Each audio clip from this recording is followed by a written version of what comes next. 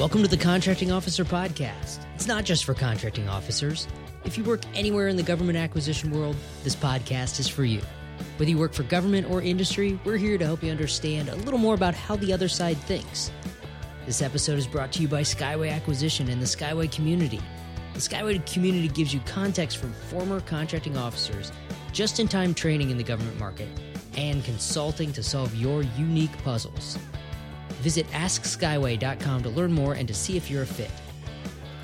The topic today is a couple of pesky clauses that can really trip you up if you're not paying attention to the finances. Let's get started. You're awarded a contract with the government worth $1 million. It's a guaranteed $1 million, right? Well, I have to give you the contracting officer answer. It depends.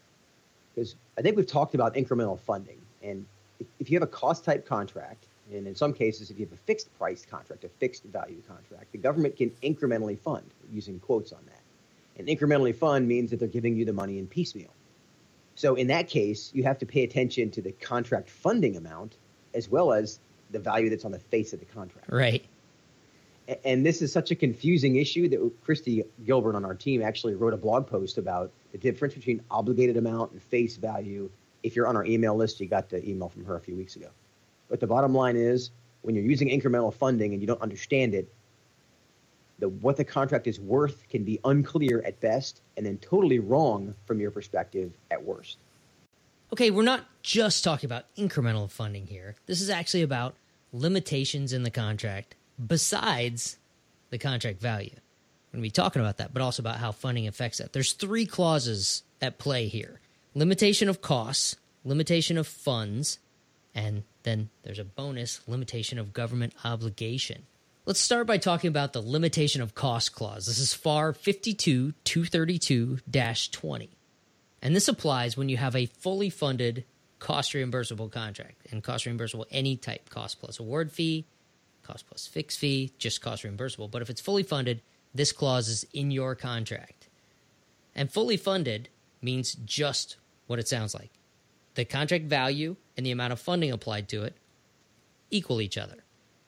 So the way cost contracts work, before you start, you estimate how much you think it's going to cost to complete the work, and the government, after some negotiation possibly, agrees that that's the estimated cost, and that's the amount, that's the contract value that's put onto the contract. Then the government provides funding to that, and fully funded means they've funded that entire project. Now, if it's divided up into CLINs, they've fully funded each separate CLIN. And remember that funding is not necessarily movable between CLINs, neither is value. But I don't want to get into that right now.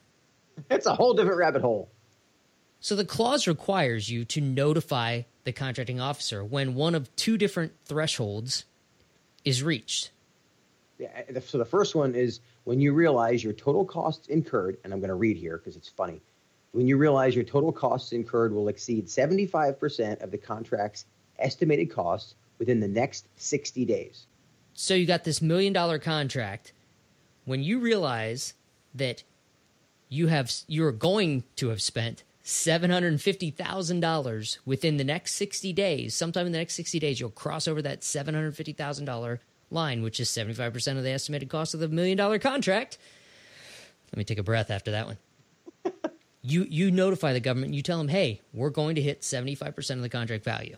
So the other threshold is if you realize the total cost to complete the entire contract will be substantially more or less than what was estimated.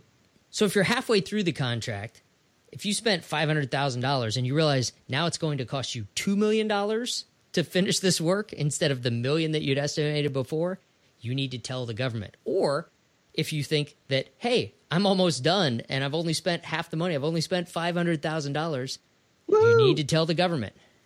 Which, by the way, I never had that happen, but it could, right? It could. So industry has to notify the contracting officer. The important part is, the reason you have to notify them is the government is not obligated to reimburse you for costs in excess of that contract value, or, again, if there's a bunch of different CLINs, might be not be required to reimburse you for costs in excess of an individual CLIN's value. The other side is the contractor is not obligated to complete the work if it requires incurring costs in excess of that current contract value. Unless they get notified by the CO in writing that the ceiling's been increased to account for additional costs. Yeah, and we'll get into why that's so important in a minute. But the big takeaway here for me is that the contractor can get stuck between the contracting officer saying, here's the ceiling on the contract, and the customer saying, oh, just keep working, we're going to increase the ceiling on the contract. It's a risky place to be as a contractor trying to perform the work because you want to keep working, but until you get something in writing that says, hey, we've increased the cost of the contract, you can't. And so you end up being in a decision tree that's really no fun to be in.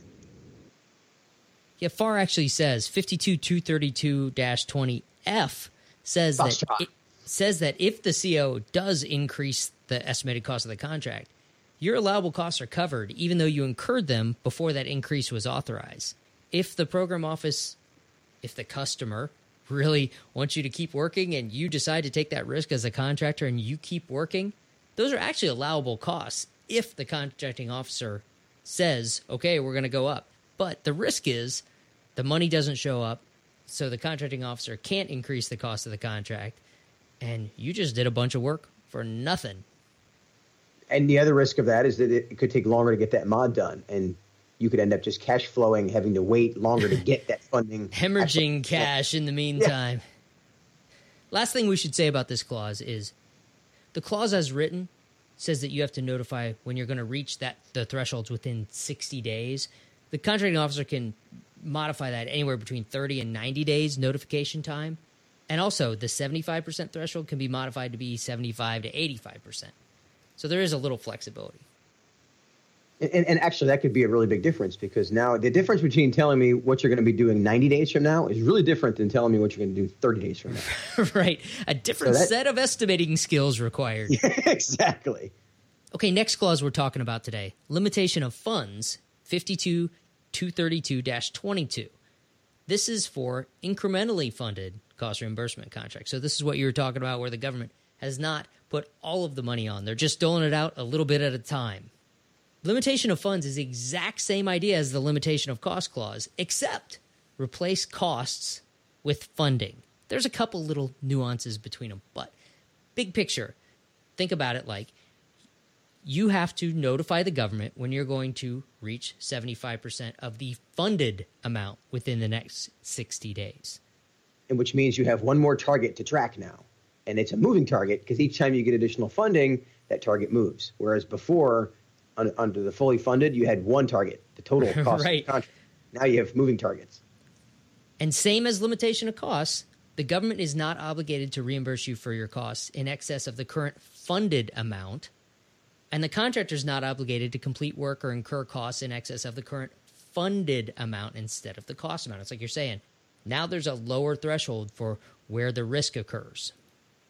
And this can be particularly difficult to manage if, say, it's quarterly funding. It can be very frustrating if you're working on something that's $1 million contract and your burn rate's $250,000 a quarter.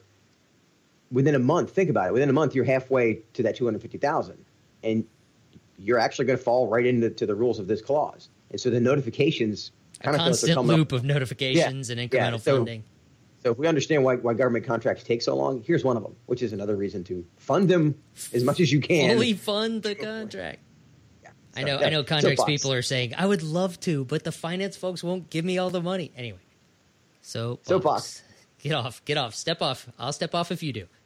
All right, last clause. Bonus clause for you DFARS people. If you're in the DoD, there's another clause. The DFARS clause is 252.232-7007. 7007. 007. That's funny. Yeah, 007. I never saw that before. It's called limitation of government's obligation, and it's often referred to by the acronym LOGO. This one applies to incrementally funded fixed-priced contracts. And it used to be you couldn't incrementally fund any fixed-price contract. Now that wall has been broken down, actually been broken down for a long time. Now you can incrementally fund fixed-price contracts. This is pretty much the same deal. There's, of course, little nuances involved. It's pretty much the same deal as limitation of costs and funds that we talked about at the FAR level. But this one applies only for DoD and only for incrementally funded fixed-price contracts. And there may be plenty of other limitation clauses in the other FAR supplements, but we don't have time to talk about all of those today. Think of what an incrementally funded firm fixed price contract says. It's like, I need you. This is really hard to manage as a contractor, which I had no clue of, right? If you're managing a contract, it's a firm fixed price, say, build me this building for $5 million. Fixed price. You have to build it for $5 million. But I'm only going to give you the money, $500,000 at a time. Don't screw up your cash flow and don't ever get behind. That's a tough spot to be in. Oh, yeah, and you have to tell me, instead of being able to manage it however you want, you have to tell me when you've reached certain funding thresholds, and you might not get the money if you've spent more than that and are running into problems. Yeah, this is an interesting clause that I honestly never noticed it. I don't think I used it that much. I definitely never applied it to somebody. But I always fully funded firm fixed price contracts when I could. But the risk here is applying this to how you run a business. It's complicated on the industry side. It's complicated. So swim away from this clause if you can, because it's going to create headaches on both sides. So anyway, my soapbox. So swim away from incrementally funding fixed price contracts, not the clause. You don't really have a choice with the clause, right? It's yeah, very good point. Just fully fund it, and that way it doesn't apply. Problem solved. So back to specifics about the logo clause. This one says you have to notify the contracting officer at least 90 days prior to the date when you're going to reach 85% of the total funding.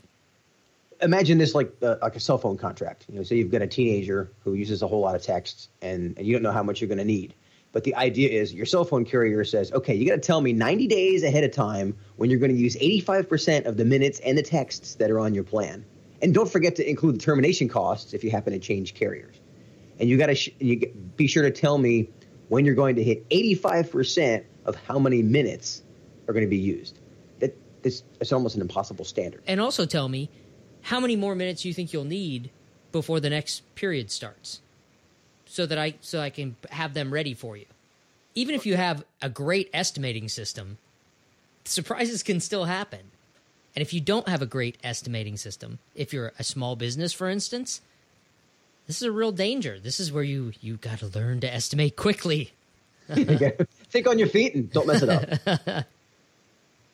When do these clauses come into play in the acquisition world, in the time zones? These are not acquisition time zone things. These are execution time zone issues.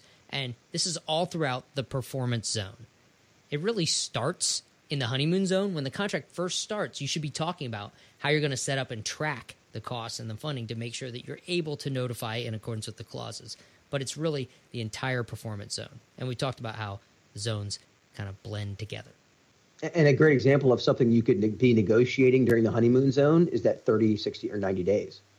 If it says 90, this is something to bring up. Do you need to have 90 or can you do 30? This is something to talk about during the honeymoon. That's a great point. Why is this important? Well, I think we've started to touch on that. These clauses pack a serious punch. You may not get paid, industry, for overruns or performance beyond the funded value in the case of limitations of funds clause if you don't notify the contracting officer when you're supposed to. You may just keep working past that threshold, and the government doesn't have any obligation to pay you past that threshold. And it keeps the contractors aware of their burn rate, right? That's the idea. Under the idea of what gets measured gets done, you're tracking your burn rate. Now, in theory, most companies, you're already tracking this. Yeah, I hope you are, but this makes it like there's some ramifications if you don't. Correct. This codifies the fact that you're telling the government that you know what your burn rate is. Right, because this lets the government plan their funding increments across multiple programs. The government office probably has a portfolio of programs, and by mandating that contractors notify when they've reached a certain percentage of the currently obligated funding, then they can say, oh, wait, we're going to need a little more here earlier than I thought. Oh, a little less over there so I can move money here around. It's a planning tool. Specifically on the government side, I was just talking about, it requires contractors to notify in advance, not only of reaching the current funding amount, but requires contractors to notify of potential overruns. Back to that $1 million contract, if you're spent $500,000 of that and you realize that, wow, we're not going to be able to do this for $1 million, it's going to cost $2 million to finish it. Right then, when you realize it, you notify the government. They have an opportunity to say, whoa, we might as well just stop now because we don't have another $1 million. We're not going to find it. So let's cut our losses both sides and walk away. Or the government may say, wow, we really need this done. We understand why it's going to take $2 million. We'll go find another $1 million for you. Hold on right there. Luckily, you told us way in advance of hitting that $1 million threshold of your contract. So nobody has to stop work and there's no risk. We'll find the other $1 million and be able to fund you or increase the ceiling before you reach that threshold. And this is kind of like a required way to institute communication. Because like you just said, luckily, we had time to go find the money. And I've had that moment happen before where the sooner they tell us we're going to overrun this by $500,000 because of the following circumstances, the longer we have to go justify that to somebody and go find it. And so that it's really, and I say this because as a contractor performing, your instinct is to go, I don't want to tell them that we're nowhere near what we're going to be able to do. But the sooner you own that, the more effectively, or own the circumstances, because it may not even be something you did. It's just, the conditions change, the market changed, whatever. Communicating that sooner is going to allow the government to go find that money more effectively. What always got me about this was on big programs, we're always doing monthly program management reviews with monthly financial reporting requirements. So every month we're talking about and we're showing how much we've spent each month and when we're going to exceed certain thresholds. But that is not the notification required by the clause. We actually had a situation where the government said, well, we don't have the funding right now because you didn't notify us in accordance with the clause. And I said, well, every month we submit a financial report that shows you exactly when we're going to cross that threshold. But it wasn't an official notification per the clause. Wow. It's true. It's a weird thing, but you got to do a special notification. Don't assume that just because you're submitting reports every month that's going to trigger them to see that you're beyond the threshold.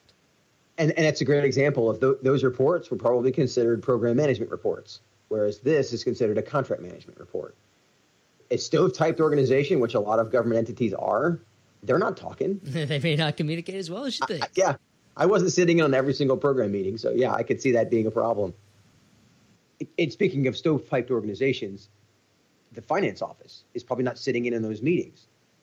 So they're not as aware of these reports coming in. So when the letter comes in that says, hey, we're going to overrun by $500,000, they haven't been sitting in on every meeting. Yeah, they may not have.